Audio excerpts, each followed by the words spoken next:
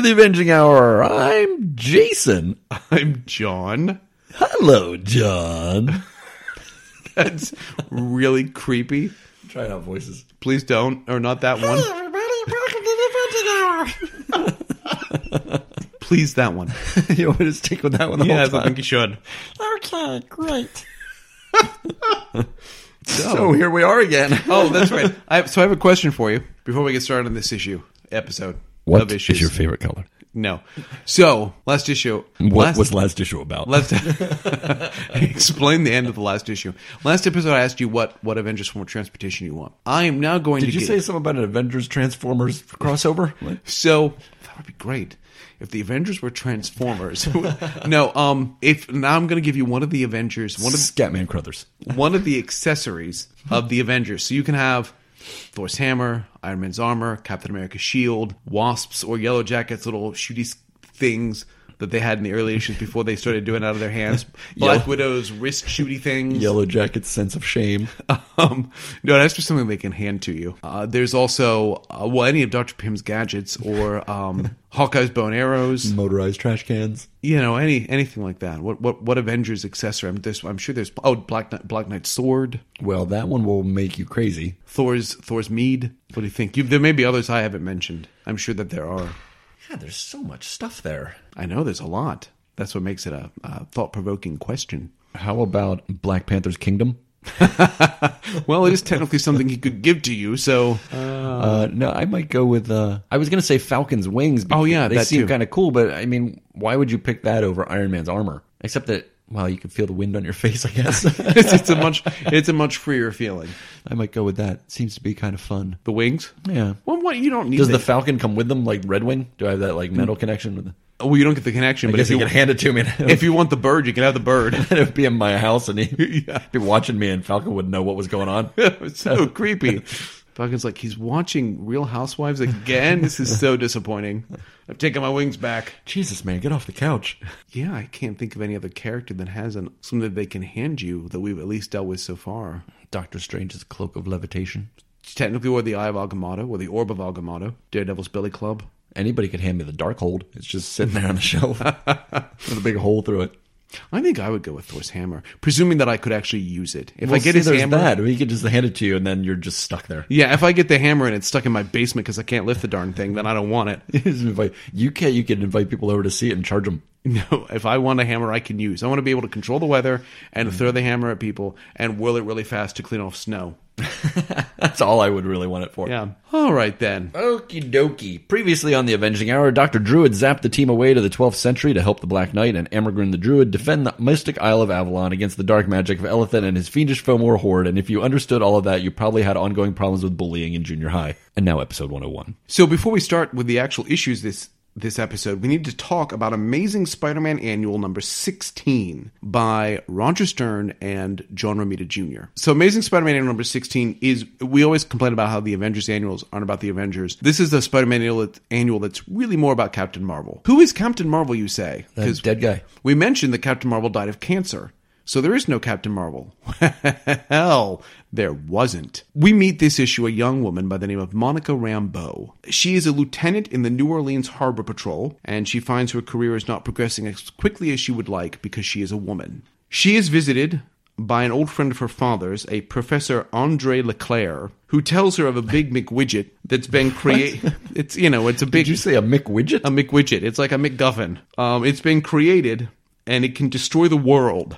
And right now it's being held by his ex-assistant, Felipe Picaro. None of these names sound suspicious. So... Where's Dr. Dorcas? Monica agrees that she will go to the oil drilling platform on which Felipe Picaro has kept this machine, and she will take a look around. And she does this. It doesn't go well. Surprise, surprise. And she ends up, during the fight, she tries to shut the Felipe Picaro turns the machine on. It starts to go crazy and absorb all kinds of power, and it looks like it's going to destroy the world. And in an attempt to stop it, she decides the best way to do that would be to punch it. The machine kind of feeds all this energy into her and gives her superpowers. And she becomes Captain Marvel. The problem now is that she has all these energy powers and she's not able to control them very well. Did she give herself that name? Yes. No. When she was on the oil drilling platform with her powers, one of the goons said, because Andre Leclerc, her father's friend, kept calling her captain, even though she's not a captain, she's a lieutenant, but apparently he wanted to rub that in. So he kept calling her captain. Maybe it's because she was driving the boat? I guess. One of the flunkies sees her and says, the captain is a marvel. The captain is a marvel. Really? Uh-huh. And so they go by Captain Marvel. Wow, they really forced that in there, didn't they? A little bit. So anyway, I also want to know, was there a boat chase at all during this annual? No, sadly. Was there a Phil Collins song playing in the background? No, sadly. It's a little too early in the 80s. Maybe not. Anyway, she goes to New York City. She wants to go see Reed Richards at the Baxter Building because she's concerned she's going to explode. She gets to the Baxter Building and all the FF but the Thing are out of town. They're always out of town. And so she goes over to the Thing's like, well, the Avengers might be able to help you. And she heads over to Avengers Mansion. Now, Spider-Man had seen her when she came into town and got a spider sense tinkle off of her because of her building energy. And he's been following her. He follows her to Avengers Mansion where we meet the current team of Avengers. And they help, after Spider-Man screws things up, they help Captain Marvel leech off her excess energy, and this will never be a problem again. Nope. Never. Did Spider-Man tell Thor that he didn't want to join the team? No, that was a while ago. So in any case... But that's coming up soon, isn't it? The point being, at the end of the Amazing Spider-Man annual, Captain Marvel is known to the Avengers. They've helped her with her energy, and she is setting herself up to be a hero. And away we go. Yes, that leads us to Avengers number 227, which is from January of 1983. It is by Roger Stern and Sal Buscema, and it is called... Whoa, wait, who? Roger Stern? We should talk about Roger Stern. Roger Stern was born on September 17th, 1950. He started working, as, again, so many fans of this era did. He started working on a fanzine, and then broke into Marvel as a writer in 1975. In the late 70s, he was working at Marvel as an editor, and then basically went into a full-time writing job. He has written a ton of books. He has worked on various Superman titles, the Legion of Superhero titles, The Atom, Starman, The Amazing Spider-Man, Captain America, Doctor Strange, The Incredible Hulk, Iron Man, Marvel The Lost Generation, and of course, The Avengers. He is one of my favorite comic book writers ever. I still believe his run on Avengers is the best the title's ever seen, and don't get me wrong, there are runs to come after his that I think are very good, but I really like his. And it's not just... He unfortunately did a very truncated run on Captain America with John Byrne, which is very strong. His Amazing Spider-Man stuff is always good, and I loved his Doctor Strange, a character that doesn't seem to be as easy to write as you might think. And he did a good job with it. I would venture to say that Roger Stern may be the reason that you and I have done this podcast. Probably. And the blog that we used to run before this podcast. Yeah, he really, The Avengers is not the comic, spoiler alert, The Avengers is not the comic that got me into comics. Oh, really? No. I didn't start picking up The Avengers until I had been reading other comics for a little while. But it was his run on The Avengers that made me a lifelong Avengers fan. There's no doubt about that. Yeah, I guess I would probably agree with that. Because it was his issues I first read, and then I went back and started reading the older stuff. Yeah. Anyway. Sure. It's called Testing 123. So the new Captain Marvel is hanging out at Avengers Mansion with the rest of the team. After the excitement of the Amazing Spider-Man annual, the Wasp thought it was a good idea to bring the team together to meet the new hero, and also to check out her powers and nail down what she can do. Iron Man setting up a thingamajiggy to measure just that. Soon the test is ready, and Captain Marvel is off.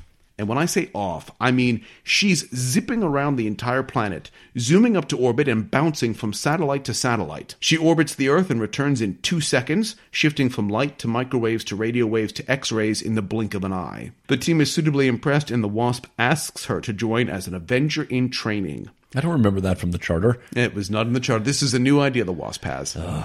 Captain Marvel agrees, and with that, the Wasp ends the meeting and zips away to another appointment. But there's still stuff to do at the mansion. She-Hulk reminds everyone how strong she is. Hawkeye reminds everyone how big a misogynist he is. Iron Man reminds everyone how big a ladies' man he is, code for douche. And Jarvis reminds us all that there used to be another hero named Captain Marvel. What of the Wasp? It turns out her appointment was to have lunch with the Marvel Universe's favorite super couple, Reed and Sue Richards of the Fantastic Four. It turns out that Mr. Fantastic and the Invisible Girl are worried about Jan after her divorce, but she waves off their concerns and heads to the restroom. Now that they're free to talk about her behind her back, Sue wonders if she's really okay. Reed, puffing on his pipe to remind us that he's a scientist, since he can't build a thermostat at the restaurant, says they can't help if Jan won't let them. And is she all right? Well, she's certainly telling herself she is in the restroom as she fixes her wig. Speaking of the reason why she might not be all right, let's stop by Rikers Island Penitentiary, where a Dr. Edmonds has come to chat with Henry Pym. Dr. Edmonds is a psychiatrist who is being cagey about who he's working for, but Pym doesn't care. You want a flashback about my history? Pull up a chair. I'm not going to bore you with all of it, but Pym does remind us that he was married before Jan, and that his first wife was killed on a visit to her native Hungary by those dirty, dirty commies. Remember that, as it will be important in about 6 years or so. Otherwise, we won't bother with his flashback except to say that it puts a spin on his history that was never there in the original stories, one where he was always insecure, unhappy, and somewhat mentally unstable. Anyway, after Edmonds and us suffer through this long new take on history, the psychiatrist goes back to report to his boss, Tony Stark. Edmonds tells Stark that Pym is sane if suffering from a massive inferiority complex and subject to nervous breakdowns. By the way, could this egghead guy really have framed him? No way, says Stark. He's deader than my inappropriate relationship with Pym's ex-wife. But what neither of them know is that Egghead is very much alive and listening in on their conversation through a spying device. And Egghead is still plotting against Pym, determined to ruin his day in court. To be continued. Sounds important. Our roll call this issue is Wasp, Iron Man, She-Hulk, Captain America, Thor, Hawkeye, and Captain Marvel. Our supporting characters include Jarvis, the original Captain Marvel, in a flashback, Mr. Fantastic, the Invisible Woman, Henry Pym, and also in a flashback, Henry Peter Gyrick. And our villain, he is a villain and he's in the issue, and that's Egghead. This cover is stupid. It's not my favorite. See the new Captain Marvel test her power. See Henry Pym ponder his past. See She-Hulk strut her stuff. See the Wasp take a lunch. Yeah, this is the kind of cover when you put on a book when nothing really happens in the book. Way to belittle the leader of the group.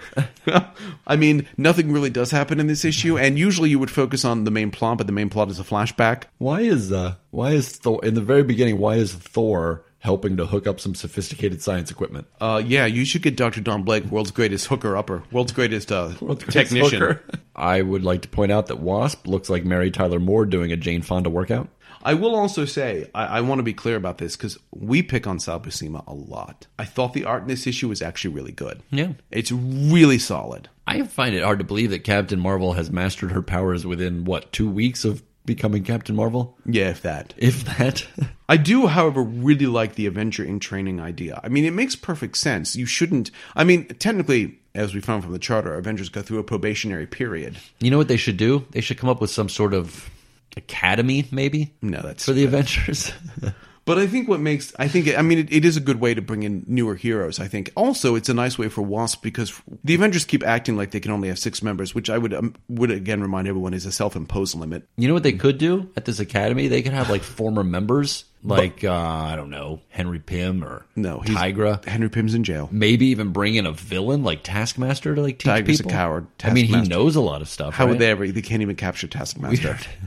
What I like about it, too, though, is they have the 6-member limit, which, again, is self-imposed.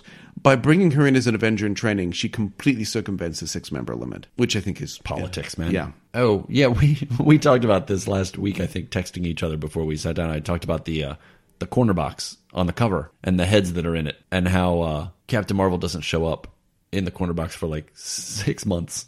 Well, she's only an Avenger. She's be a head in training. But then when our next hero shows up, who's a male, he gets put in the corner box that issue. And Yellow Jacket was on the cover for 6 months after he was not even on the team anymore, because they didn't want to have the corner box be outnumbered male to female. Well, and it's interesting. We'll be talking about this in a couple of episodes where the team actually has more women on it than men for the first time in forever. Wait, are you counting Star Fox as a woman? Sal Buscema must not have seen Jarvis lately, because he seems like he's lost a lot of weight. Yeah, he is very... And this will be an issue with Jarvis. We've talked about this before, where there seems to be no photo reference. There probably isn't a photo reference. There seems to be no master drawing for this character. You would think whoever drew him first could just, print it out and hang it up on the wall and go, there's Jarvis. He gains and loses hair constantly, because he's practically bald in this issue. But he's really skinny. And he's lost a lot of weight. He's very stressed out. Iron Man still on the rebound from his last lady. He says something about Hank Pym still not getting over Wasp, I think, and he says, "Well, I still haven't gotten over my last lady." I'm like, the Wasp. Do you even remember her name?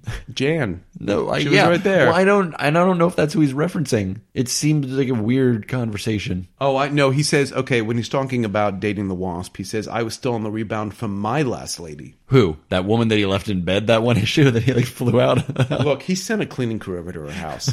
I don't know what more you want. He doesn't know who that woman is. He's like comparing that random strange that he picked up at a bar to the relationship that Hank Pym had with Wasp. The one he picked up at the bar was a much healthier relationship than the Hank Pym Wasp relationship. She-Hulk mentions that she hates being trapped in New York City because she can't find anything to do there. People say that all the time about New York, right? Constantly. That's one of the biggest complaints about that city. What do you do in this city? New York, she wants to go back to L.A. Pretty much the same amount of stuff to do there. It's just spread out more. Yeah, it's just harder to get to. Right. You pointed out that Reed is smoking a pipe, so we know that he's a scientist. I mentioned it last episode that we learned here that Pym minored in cybernetics. That's an odd little detail to throw into his history. I also don't know that we'd ever realized, I had never realized, that according to Hank Pym, he was around 40 years old when he met Jan. She was around 20. I didn't realize there was a 20-year age difference between these two. Wouldn't that make him like 112 now?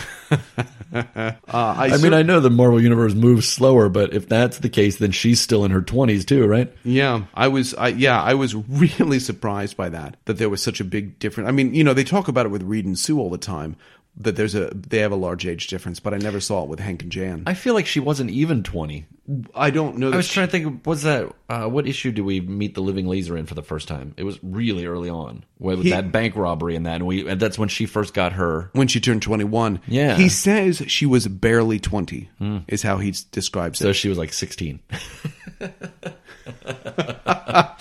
I mean, like barely 20, right? I picked her up at her parents. I have no other comments. No, my other comment was flashbacks, blah, blah, blah. That's about it. Bullpen bulletins. I didn't find anything interesting. They do mention, we said in the last episode that there was a picture of a wedding that was horribly printed, and they blame that on the bullpen bulletins being late that issue. And they talk about softball games again. Ugh. Anything on the letters page? Quite a few people seem to be surprised that they like She-Hulk on the team. Yeah. You had mentioned it a couple weeks back. People, apparently her solo title was just the worst thing ever. Yeah, what exactly was wrong with that original series that had everyone hating her so much? I don't know. I thought she fits in. She fits in here quickly and really well. Which is a shame because She-Hulk has had some of the most enjoyable solo series since this time. That's all Peter David stuff, isn't it? No, John Byrne. Oh yeah, John Byrne stuff is brilliant. Anyone out there that thinks John Byrne is an angry curmudgeon needs to read his She-Hulk work because it's really funny. Well, he's an angry curmudgeon now. That's true. And then the Dan Slott series. Oh, that's the one with Awesome Andy, right? Mm-hmm. There's a special announcement box that mentions the first issue of the official handbook of the Marvel Universe. That was like my Bible in the 80s. Yeah, I went through that so many times. I still have the originals. I would get so excited because the official, for those that are too young or have never seen the original official handbook of the Marvel Universe, you would have a full frontal, so to speak, picture of your hero. But then they would throw in pictures of them in action from comics, and I would get so excited when I would buy a back issue and it would have one of the pictures. I'd be like, oh, really? I know that picture. That's what they used in the official handbook. So this official handbook came out in 83, and then they released an updated version in 87? 89. Was it 89? Mm-hmm. And I have both sets of them. I thought the updated ones were a little bit better. They're a little more detail. And they would tell you how much they could lift, and detailed all their powers and where they were from and gave a history of them. It was like a Wikipedia entry for each one of these characters. Yeah, it really was. But then the cool thing they did was they also had Hawkeye's arrows and his bow. They would do a diagram of it and explain what all the parts of it were and how they all worked. And it wasn't just people. They did entries on certain races like the Atlanteans. Yeah. They did entries on certain places like Avengers Mansion had its own. And they would do a cross-section of the mansion. They did the Quinjet and gave you information about that. They would do, I don't think they did a Masters of Evil. I know they did the Magia, and they would show all the different people that were in it. And S.H.I.E.L.D., they showed all the different S.H.I.E.L.D. agents that were prominent. Yeah, they did a lot of organizations, but you're right. I don't think they did the Masters. I don't remember. But most of the good guys. And of course, for me, it was interesting because they had the Book of the Dead, where they put all the dead characters. Sadly, Marvel couldn't do that anymore because they keep bringing all those people back. I mean, if we went through the Book of the Dead now, I wonder how many of those characters are still dead. I would be willing to bet it's less than 10%. And I wish I was exaggerating, but I would be willing to bet less than even the stupid Scourge villains keep coming back. So that was the cool thing too. With the like when they would show the Avengers, they had little blocks that showed each, like a headshot of each Avenger, and they underneath it showed you which issue they joined in. Mm-hmm. It's like just an awesome reference tool. It was a great reference. They've redone it in more modern versions and hardbacks, and that they're just not as interesting to me anymore. But I learned all about the Marvel Universe via stuff, stories and characters that I never knew and never read about. And exactly. Now when I read the newer handbooks, it's like reading an encyclopedia. Yeah. And I'm not saying that the original wasn't like reading an encyclopedia, but I was just, as a kid, just coming into the Marvel Universe, I was hungry to find out more about these characters and such. And that's how I know about certain characters like Ella Gila, which I don't think I've ever actually seen in a comic. American Eagle or the Headman with Ruby Tuesday. Sadly, I've read a lot of Headman comics. That's where I learned about Half-Life. And yeah, there's a lot of characters that mostly just Hulk people that I didn't know because I didn't read Hulk. Anywho, and Roger Stern, by the way, says hi to us on the letters page and tells us that Al Milgrom is going to be coming on board to pencil the book. That's not bad. No, we talked about him a couple of episodes ago. Sure. MVP. I gave it to She-Hulk for all the heavy lifting. Really, no one gets to do anything this issue, but I gave it to Wasp for coming up with the Avenger in Training idea. Useless character? Iron Man, get over yourself. I gave it to Hawkeye for being grumpy. Best quote taken out of context? Oh, suck it in, Jarvis. I went with, I'm ready for anything. Avengers level threat. No. Flashbacks continue to be a threat to all of us. Final grade. I gave it a C. Too much flashbacking. I gave it a C+, and it breaks my heart to give the first Roger Stern issue a C+. But at the end of the day, this is just a flashback issue. I don't blame it on him. I don't blame it on him either, because Roger Stern was left with the idea that Jim Shooter had taken a perfectly serviceable character in Hank Pym and turned him into a monster. Roger Stern had to explain how that happened. He's just setting the table here. So yeah, he took all of his history and kind of spun it in a way where you read it and you go, oh, it makes perfect sense why Hank Pym became a crazy man. That being said, I don't like flashbacks. I think I just now put it together that Roger Stern wrote the Amazing Spider-Man annual that Captain Marvel first appeared in. Yes. So then when he took over the Avengers title, he brought his new character with him. And Roger Stern has a great run on Amazing Spider-Man. If you've never read any of Roger Stern's Amazing Spider-Man, I suggest the 2 issues where Spider-Man fights the Juggernaut. They are amazeballs. Alrighty, let's move on. Issue 228 from February of 1983. This one is by Roger Stern and the aforementioned Al Milgrom, and it is called Trial and Error. Newsflash. Hank Pym is on trial. I know it's hard to believe and seems to have come out of nowhere, but pick your jaws up off the floor and try to follow along. First, let's get some reactions from the Avengers members who are always wandering around the mansion, like She-Hulk. What does she think? Well, despite being an attorney herself, she believes that the court is filled with leeches or something, and she's so angry that she punches a TV. Down in the gym, she catches Captain America training Captain Marvel, who reminds the Star-Spangled Superhero that he has somewhere else to be. Then Marvel zooms off to her home in New Orleans, leaving She-Hulk gawking out the window as Thor and Wasp arrive. They've come from the courthouse and Jan is all torn up about it. Boo-hoo. That makes She-Hulk so angry that she destroys a banister, and I'm starting to think maybe she should move out of the mansion before she accidentally takes down a wall. Meanwhile, at Stark International, Cap shows up to see what Iron Man has been up to. Tony feels like a lout for making the moves on Wasp and wants to make up for it by figuring out what the hell is wrong with Hank once and for all. To that end, he's developed a cerebral scanner, which will determine if Yellow Jacket acted alone or under the influence of someone else. Elsewhere, the general public apparently thinks all heroes are idiots. The ACLU thinks this is the biggest treason case since the Rosenbergs. And Vision and Scarlet Witch are living in the Jersey suburbs waiting for anyone, to call them. Speaking of suburbs, let's see what's happening at the Masters of Evil cottage on Long Island Sound. Hey! Dr. Chen Lu, noted communist, has just joined the team, and Shocker and Tiger Shark are crashing through the ceiling in an apparent tryout to be reserve members of the Avengers, because they're crashing through. Nice. The Beetle and Moonstone have to step in to break up the 2 tough guys, then Tiger Shark starts hurling racial slurs at Dr. Chen Lu, but backs down when the burly doctor transforms into Radioactive Man. It seems like this team is firing on all cylinders. Over at the courthouse, the rest of the Avengers arrive just in time to see Hank Pym get sworn in, and then have the entire wall cave in behind him. What is this, Avengers Mansion? The Masters of Evil are here for a daring rescue of the imprisoned Pym, and nothing will stop them. Despite a pretty fun fight, the villains manage to make off with our mentally unfit friend, leaving only Shocker behind to take the fall. It turns out that he's been brainwashed to believe that Pym orchestrated this whole scheme himself, and the frame continues. We end on a very Empire Strikes Back note, as the team licks its wounds while She-Hulk has been depowered by Radioactive Man's energy, and Hank Pym has agreed to join the Masters of Evil. To be continued.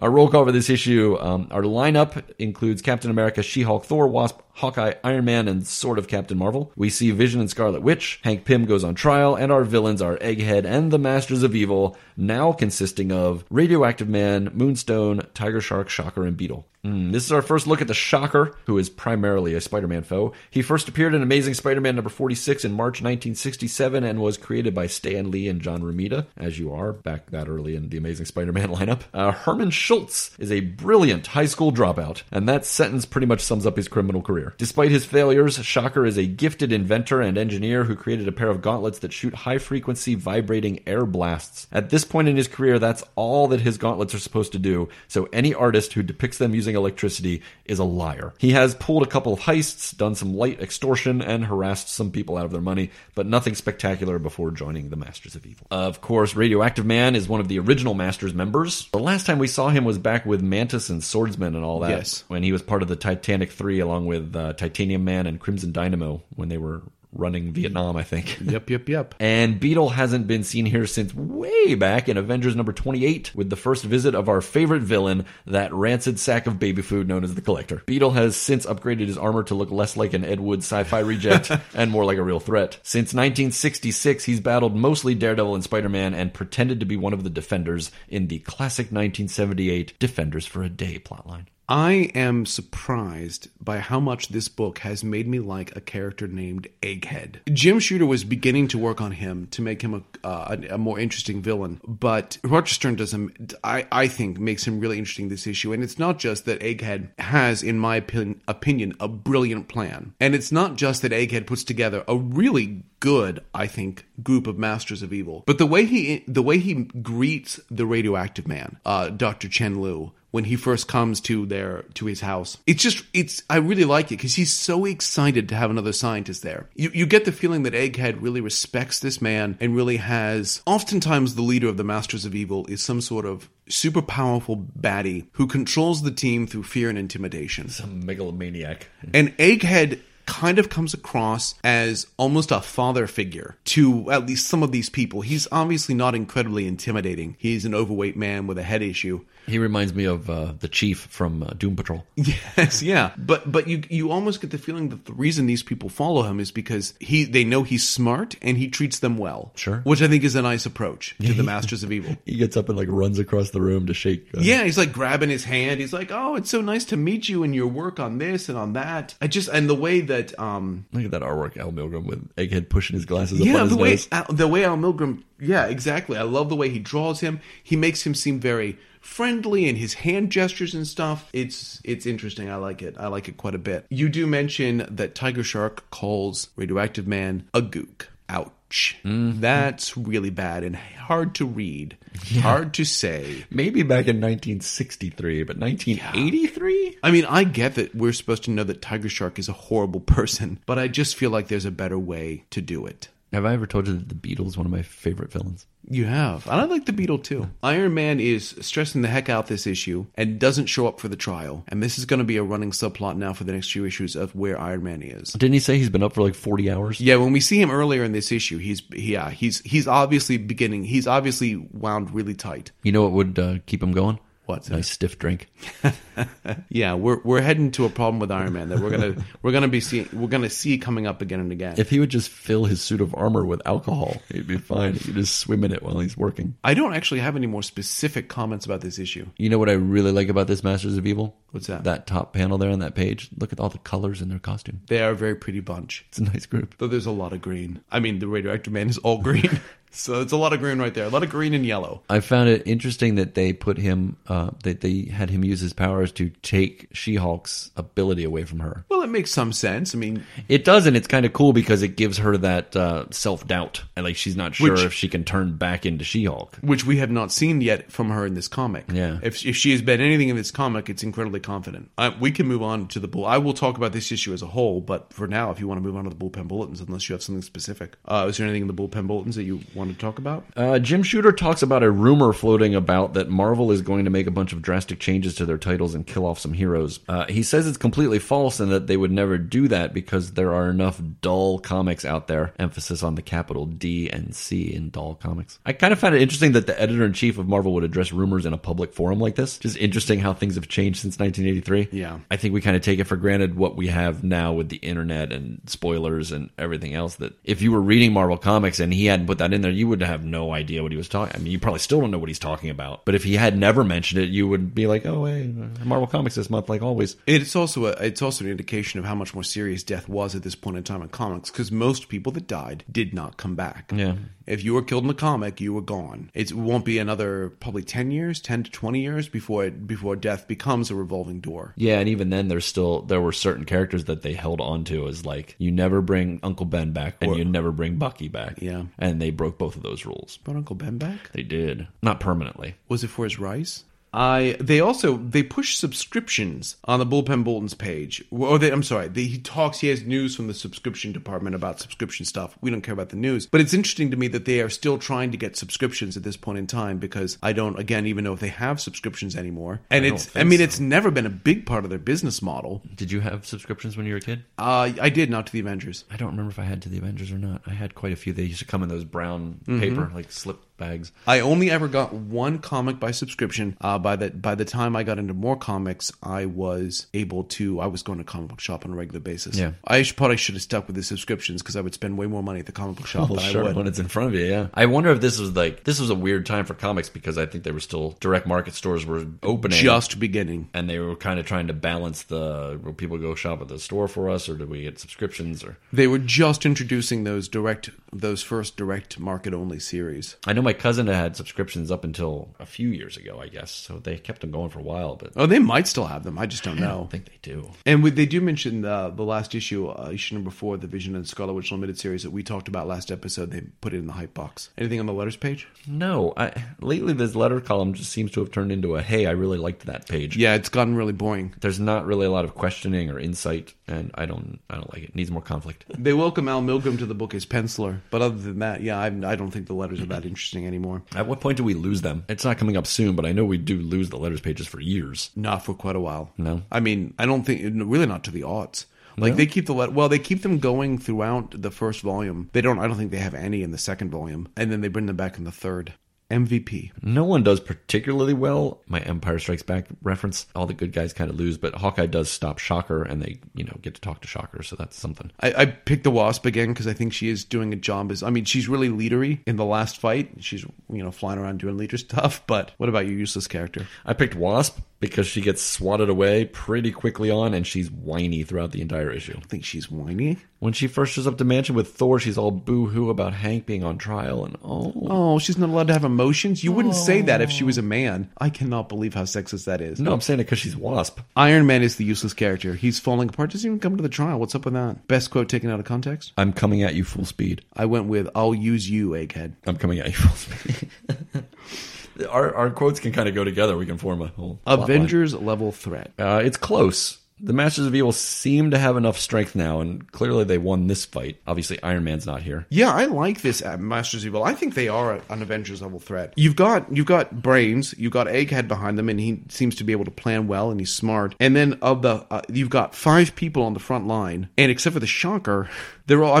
Tiger Shark is good muscle. Moonstone and Radioactive Man are both very powerful and very smart. And then you've got the Beetle, who's good. He's a good flunky. He can fly. He brings something to the team. He does. The Beetle is. It may be hard to tell this from his record, but the Beetle's a competent villain. He does well. He's not. He would never pull a whirlwind and go flying off on his own. No, he's not. He's the Beetle, a team guy. Yeah, he's not stupid. He can follow orders. So I actually think it's a really good team, and I think that You know what they need, though? Maybe like 12, 15 more people. No, that's silly. You can't have more people than the heroes you're fighting. Oh, that's right. I forgot about that. What is your final grade? I gave it a B. I said Egghead is a pretty good evil mastermind. There's some fun action, and they're still making Hank look bad. I gave it an A. No. I think this is the kind of issue that I feel we're going to see a lot of from Roger Stern, because I don't think there's anything wrong with it. Here's what I really like about this issue. I feel, and I don't know that you agree with me, because you seem to think that the Avengers don't do very well this issue. No, but I don't think that's a bad thing. I don't think the Avengers lose because the Avengers are incompetent or doing a bad job. No. I think the Avengers lose because the bad guys have a better plan and are better organized. Yeah, I just don't think the Avengers were prepared for it. Yeah, exactly. They weren't expecting it. And that's something I like too often in comics and in life, but especially in comics. It's way too easy for comic book writers to, and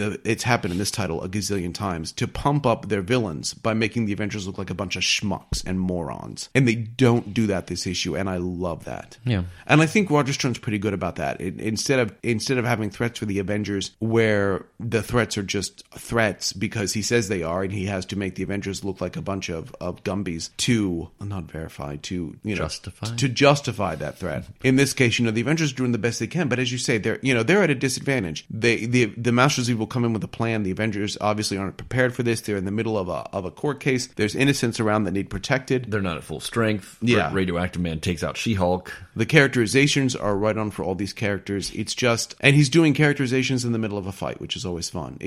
I think it's good stuff. It's vintage Roger Stern. I think I might have given it a higher grade if it was a little further into Roger Stern's run. I think I was just being a little tentative. I liked it a lot. I just might actually be the best thing that we've read since first Taskmaster. Yeah, I would say that's probably true. And I've liked, I've been pretty decent, I think, on most grades I've given issues for a while now, but I would agree with that. I think this is the best issue since the first Taskmaster issue back at 196. 195, 196. Yeah. All right then. On our next episode, Egghead and his Masters of Evil are back and slightly better than ever. Hawkeye straight up murders someone. Yellow Jacket pulls off one more heroic feat before leaving the hero business forever. And did I mention that Iron Man has disappeared? Did we mention that? Maybe a little bit. I think that's going to come up then later. That's it.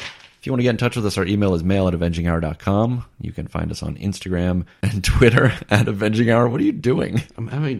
It's late at night. We're recording this. It's, 1 a.m. At least. And my eyes are giving me trouble. We have a Facebook page, and our website is avenginghour.com. Stop winking at me. I get it. I'm wrapping it up. What is with the hand signals? Anything to add? What? No, okay. Good night, everybody. See you next week.